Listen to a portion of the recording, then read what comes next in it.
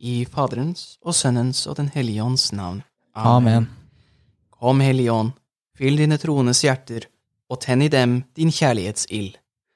Send ut din ånd, og alt blir omskapt. Og du fornyer jordens åsyn. La oss be. Gud, du har opplyst de troendes hjerter ved den Hellige Ånd. Gi oss ved ham sans for det som er rett, og evig glede ved hans trøst. Ved Kristus, vår Herre. Amen. I Faderens og Sønnens og den Hellige Ånds navn. Amen. God søndag alle sammen, og velkommen til en ny episode av Sant Augustins bekjennelser. Vi har veldig mange episoder nå, og hvis du nå ikke husker navnet mitt, så er det fortsatt Martin, og med meg så har jeg med meg... Fortsatt Peder. Yes, og velkommen. I dag så skal vi snakke om messen, og derfor vil jeg spørre deg, Peder. Okay. Når jeg sier ordet messen, kan du prøve å forklare, eller gi en setning på hva messen er? Oi. Messen er det offer som Jesus gav for oss på Golgata, som kommer til oss på nytt. Det er det er. Og det er nettopp derfor det er sentrum i den kristnes liv. Fordi det er der vi fornyes, det er der vi styrkes, det er der vi tilber Gud. Så det er svaret mitt. Det er svaret ditt. Hvis jeg hadde fått samme spørsmål, du ga det ikke til meg, så jeg stiller meg selv det samme spørsmålet. Ja, hva mener du, Martin? Jeg har alltid lært, og det er det jeg også kanskje, som du det er sentrum, men jeg liker også å si at messen er Kristi invitasjon til påskemåltidet, fordi en del av sentrum av messen er jo eukaristien. Riktig. Og det er jo, kanskje vi allerede skal bare starte rett på der. Messen, den består jo av mange deler. Eller rettere sagt, vi deler det i to deler, i ordets liturgi og den eukaristiske liturgien. Riktig. Men i de to, og hele messen, så er det veldig masse som skjer. Så lurte man kanskje for veldig mange der, tenker jeg at messen er noe som kanskje bare går på repetisjon. At det er bare noen ledd som bare folk kan uten å ha en større forståelse, og sånn som vi snakket om bønnen, forstå handlingene og virkelig ta med hele sjelen sin i messen da, at det er noe de gjør hver søndag mellom 11 og 12, og så har man ikke skjønt egentlig hva er det man går til. Man har fra barndom bare blitt dratt med, lært seg Kyrie eleison, her kommer Fader vår, her tar vi korsestein, her sier vi amen. Men nå er egentlig spørsmålet, og jeg tror kanskje det vi ønsker å opplyse og tenke litt om, hva er messen? Hva er det vi går til hver søndag? Jeg tenker det første man burde gjøre da, hvis man lurer på hvorfor er det jeg gjør dette her, og hvorfor er det vi gjør dette her, så er det jo lurt å se på historien. Fordi messen den er eldre enn den bibelske kanon vi har. Den er en del av det man kaller kirkens tradisjon med stor T, noe som en overlevering som kommer til oss fra Kristus selv gjennom apostlenes overleveringer. Og vi har bevis på hvordan kristne feiret messen helt tilbake til det første århundre etter Kristus. Og jeg vil gjerne trekke fram Justin Martyr, som skrev en tekst til den romerske keiseren, som forklarte hva de kristne holdt på med da. Og det var en forklaring av messen nesten nøyaktig som vi har i dag, med Kyrie eleison, med vivann, korse seg med vivann, sånn som for å minne seg om dåpen, med lesninger fra apostlenes skrifter og fra evangeliet, og så til slutt med brødbrytelsen, som det kalles, eller eukaristien da. Så dette er gamle saker, altså. Ja. Så det vi egentlig går til hver søndag eller på hverdager er en 2000 år lang tradisjon da. Ja. Det er ikke noe som man fant på for 20 år siden og sa, det er sånn her vi gjør det. Tror ikke det, nei. Og det tror jeg er litt sånn, det synes jeg er spennende, det synes jeg er sykt kult at det vi gjør, det vi går til hver søndag i 2020 er det man gjorde for 2000 år siden, liksom. Og det gir oss også et fellesskap, ikke bare, altså kirken og messen gir oss fellesskap mellom oss kristne, som alle de kristne som er i kirken, ikke sant? Og presten. Men fordi det er en så lang tradisjon, så forbindes vi faktisk med alle kristne som noensinne har levd. Og ikke bare de som her på jorden, men også de som i skjærsilden, og de som i himmelen. Jeg vil si at messen en åpning inn til himmelen, hvor himmelen og jorden møtes. ja. Og da får vi se inn i himmelen, og Gud får se ned på jorden og komme til oss, da. Så hvis man ikke tenker over det, så skjønner man jo at det kan bli mekanisk, og som du snakket om, å gjenta masse ord, og hvor man ikke tenker over betydningen av dem. Men det kan vi jo oppfordre til, og når man går gjennom messen, at man smaker på alle ordene, man tygger på ordene, når jeg sier «jeg tror på en Gud», si det sakte, tenk over det, tygg på ordene, fordi det kommer til å gjøre noe med en, tror jeg. Det tror jeg virkelig. Også mens du ned på sånn, jeg tror på en Gud, det jo en del av, det jo credo, trosbekjennelsen en del av messen. Så jeg lurer på om kanskje det hadde vært fint å, jeg har også satt så mange, som veldig mange ungdom, vil jeg tenke at messen, du dro dit ofte bare fordi du ble tvunget, og så har du egentlig ikke forstått så mye, og det du kan, egentlig repetisjon. Når du går på noe så mange ganger, så vet du hva du skal si, fordi det på muscle memory. Ja. Og så var det en prest, ofte så det de ganske smarte mennesker, har noen gode ting å si, så forklarte han meg da, prøvde å få meg til å forstå hva egentlig messen var, eller de forskjellige delene av messen. Så han forklarte meg liksom som at messen også en reise på en måte. Du kan også kalle det som en reise, eller en trapp på en måte. At de delene, vi starter selvfølgelig med velkommen, ikke sant? Men vi starter ofte, vi går inn, vi kneler mot tabernaklet, ikke sant? Av ærbødighet mot Kristus, korser oss med vivan for å minne oss om dåpen, der vi alle startet. Og så starter jo messen, men det starter veldig tidlig med synsbekjennelsen, altså at vi bekjenner vår synd, samt at med oss, med alle våre medkristne som vittner, så sier vi at jeg har syndet, jeg en synder. Før vi da går videre til ordets liturgi, når vi da går til første og annen lesning, der vi liksom ser foreningen mellom det gamle og det nye testamentet, før vi hører evangeliet, og da før evangeliet, det jo halleluja, ikke sant? For da hører vi nå kommer lyset, nå kommer røkelsen, nå kommer Kristi ord, og så ser du, ok, nå det et lite opppunkt, ikke sant? Det et lite toppunkt nå i liten messen, ikke sant? Nå har vi startet som synder, går litt opp nå med liturgi, med ordet, og så kommer Kristus. Da kommer Kristus. Stemmer. Før vi så tar veien til preken, som oppfordringen, og så kommer vår egen trosbekjennelse. Altså at nå kommer vi det punktet at jeg tror på Gud med alle her. Nå forteller jeg at jeg tror på den treenige Gud, hellig ånd, Kristi, og selvfølgelig kirken. En hellig, katolsk og apostolisk kirke. Og så går man denne veien videre til det som blir da også høydepunktet. Vi forbereder oss til eukaristien, til å bryte brød.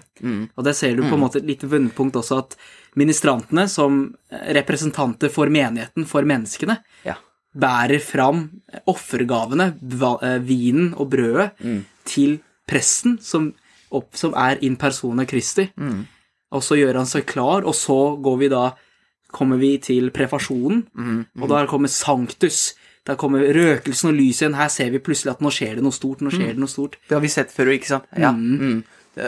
Men det tror jeg unnskyld, jeg må la deg fortsette. Ja, vi er ikke helt ferdig på messen der. Og så kommer jo hele midtpunktet, ikke sant? Selve transubstansiasjonen da, forvandlingen. Så får vi, før vi får motta det, så ber vi i fellesskap også den bønn som Kristus lærte oss, før vi skulle hilse hverandre med Kristi fred og sånn, men det kan vi ikke gjøre med korona nå. Og så får vi faktisk motta Kristi legeme. I bønn så ber vi, takker vi, takksigelse, og så avslutter vi med, som prest sier, messen til ende, gå med fred. Vi ser hele at vi starter som synder, med Kristi hjelp i ordet, som ordet, og så med offeret hans, med gjennom Kristi offer, med brød og legeme, Kristi legeme og blod, så blir vi frelst, og så går vi ut igjen av messen med fred, med Kristi fred. Fordi nå har vi fått Guds gave, og nå skal vi ut og dele det med verden, ikke sant? Stemmer. Ja. Men takk for, jeg ble så ivrig at jeg avbrøt deg i sted. Nei, det går altså. Fordi jeg tror den forklaringen din, den viser virkelig hvordan ordets og eukaristiens liturgier avspeiler hverandre. Fordi tenk da, ordets liturgi starter med bekjennelse av hva da? Synd. Og eukaristiens liturgi starter med bekjennelsen av tro. Og så kommer, i ordets liturgi, så kommer det gamle testamentet, som da på en måte, det er den skyggen av det nye testamentet, som da oppfyller og herliggjør det gamle testamentet.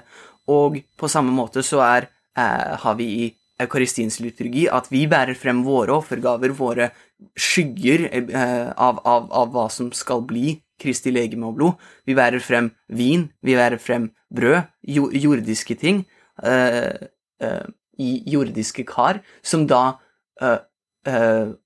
opphøyes og forherliges av Gud. Så på samme måte, så du ser hvordan ordets liturgi og eukaristiens liturgi er som avbilder av hverandre, hvor eukaristiens liturgi er enda høyere enn ordets liturgi, fordi der det ikke bare ordet som uttales med stemmer, men det ordet blitt kjød. Ja. Så du kan si at i eukaristiens liturgi så det bare ordets liturgi på nytt, bare at nå blir det inkarnert. Så det en dobbel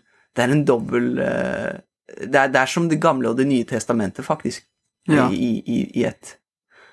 Så, men du som ministrant, Martin, du har jo lang erfaring med hvordan messen går, fordi du har gjort det så mye, men hvordan foreslår du at de som ikke så vant med det, lærer seg dette? Det erfaring det gjelder? Det som gjelder? Jeg tror egentlig ikke det kommer på mye på erfaring, men jeg tror det akkurat som vi starter med nettopp å kanskje ta et lite steg tilbake og tygge hver del, tygge hvert ord, og faktisk se hver del for seg selv, men samtidig også i sammenheng. Men det å kunne faktisk ta del for del og se hva du faktisk gjør. Hvorfor for eksempel slår vi oss på brystet ved synsbekjennelsen? Hvorfor kneler vi nå? Hvorfor bukker vi? Sånn, vi alle kneler jo til Sanctus. Hvorfor skal vi knele til Sanctus? Ja. Ministrantene begynner å ringe i bjellene når presten tar hendene over og gjør klar offergavene. Hvorfor det? Men, kan jeg spørre deg det da? Hvorfor slår vi oss på brystet til synsbekjennelsen? Og hvorfor kneler vi til Sanctus? Kneling til Sanctus jo en ripse forståelse av hva som skal skje nå. Vi kneler jo for Kristus. Vi kneler jo for nå det som faktisk blir midtpunktet da.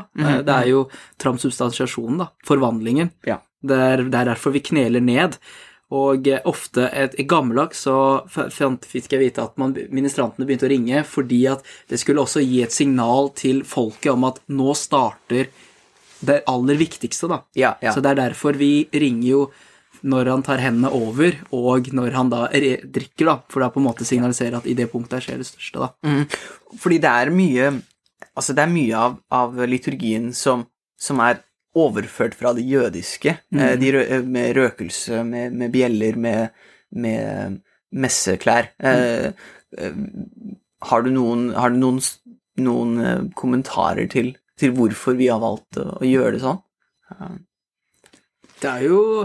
Jeg tror det fordi vi må også, våre jødiske brødre og søstre jo nettopp det, en brødre og søstre, vi fortsatt også i en familie, men vi strekker oss også ut på en måte, fordi deres tradisjon jo litt av vår tradisjon også, fordi det gamle testamentet jo deres, det Toran, stemmer? Ja, det de fem Mosebøkene. Ja, stemmer jo. Så vi jo en forlengelse av jødedommen da.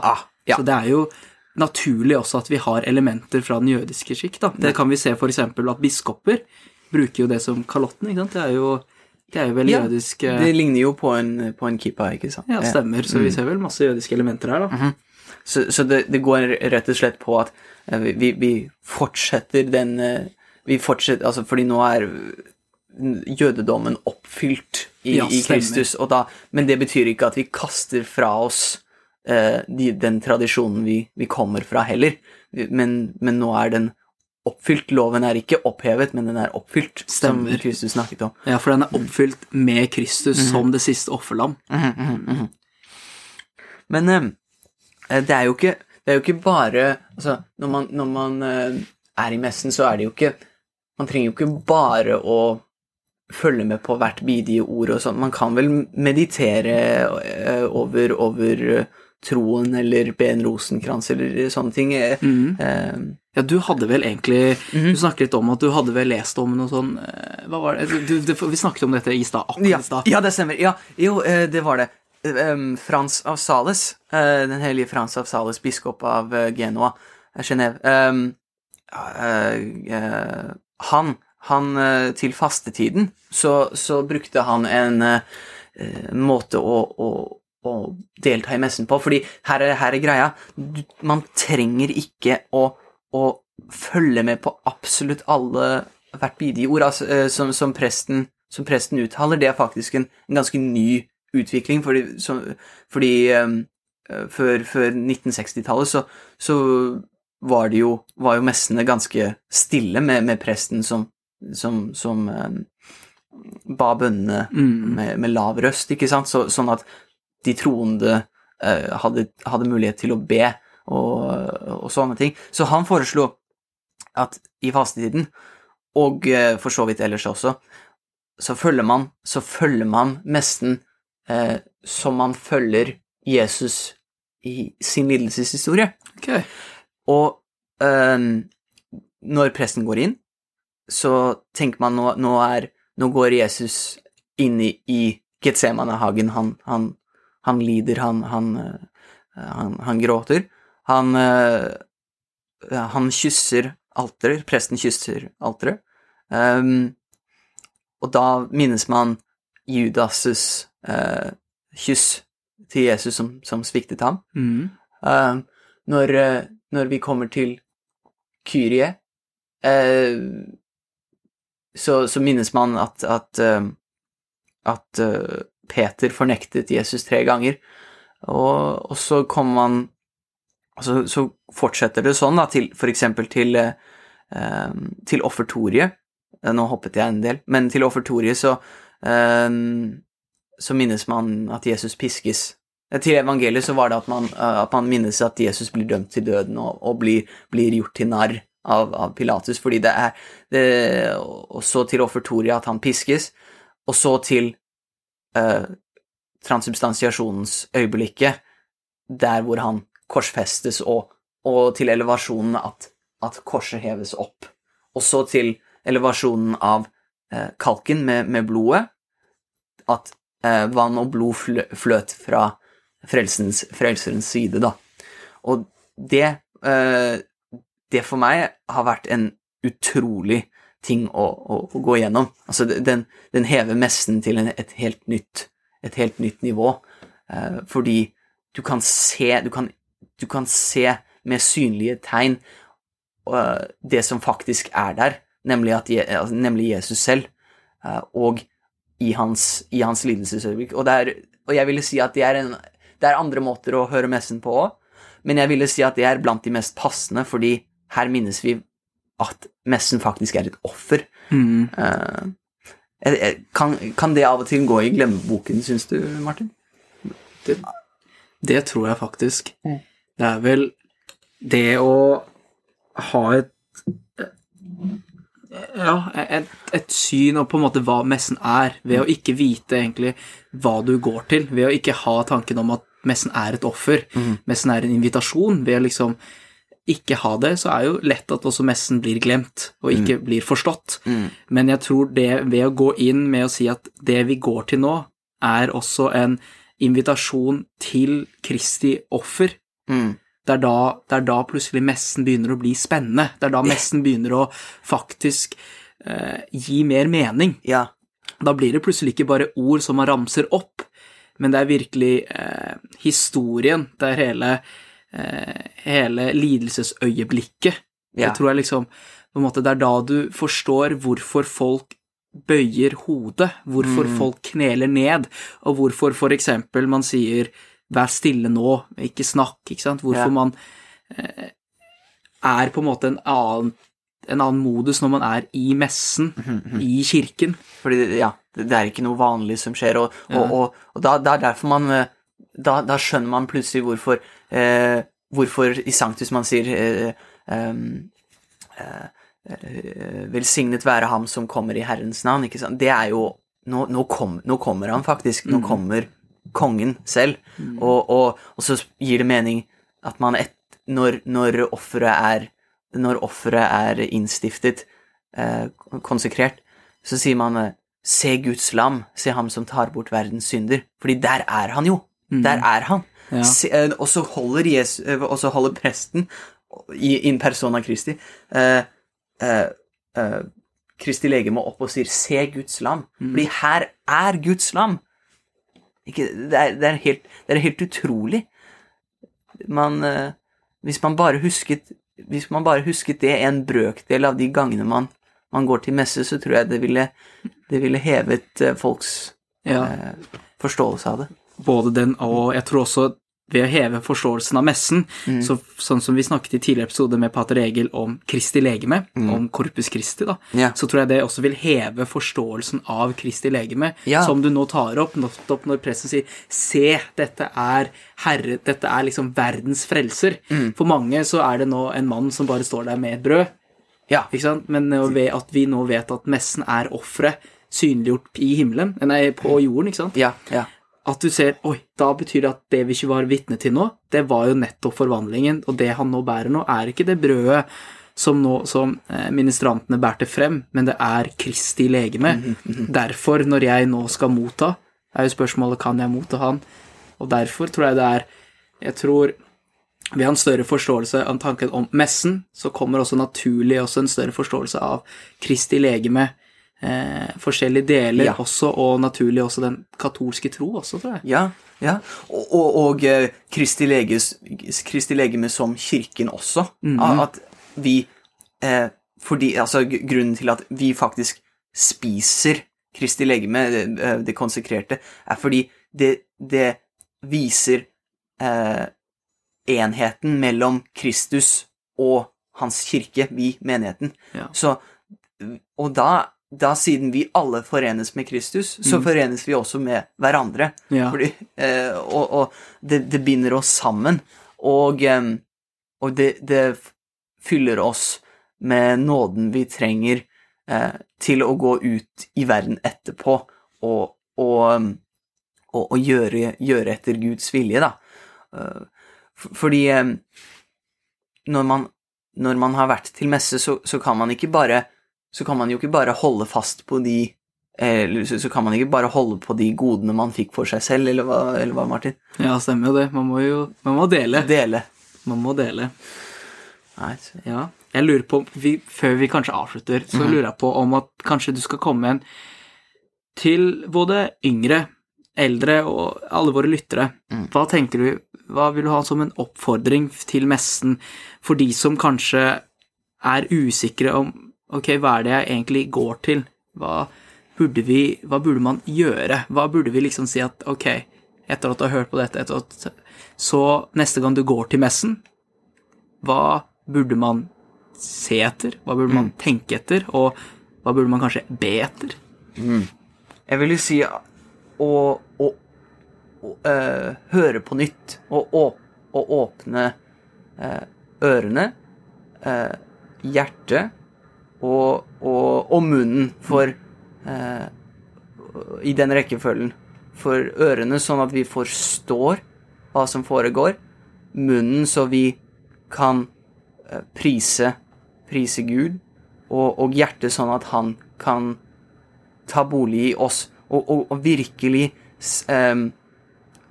se på alle ordene, høre på alle ordene, se på alle, eller ta inn alle sanseinntrykkene, luktene, smakene, altså røkelsene, lysene, bjellene, ikke sant? Se og hør på alt, og spør hvorfor. Og be Gud om å vise deg hvorfor. Og hvis man sliter med å forstå hvorfor messen viktig, eller hvorfor, så si det til Gud, og være ærlig med ham, og si, jeg forstår ikke hvorfor jeg her. Kan du ikke vise meg? Jeg trenger hjelp. Og det ikke noe galt i det. Det betyr ikke at man en verre person. Alle trenger det der. Sånne oppfordringer. Så det vel det. Har du noen tanker, Martin? Nei, jeg tror det riktig. Jeg tror det mer også sånn virkelig bruk alle sansene, åpne hjertet, åpne øynene, og virkelig gå med den innstillingen om at det du går til ikke det jo ikke en konsert, det jo ikke sånn, men nettopp et offer, invitasjonen til å oppleve hele Kristi lidelse, og samtidig da få et innblikk i himmelen, innblikk til vår frelse, og vår inngangsvinkel til det himmelske Jerusalem da. Amen. Amen. Og kanskje med det skal vi si Hellige Augustin. Be for oss.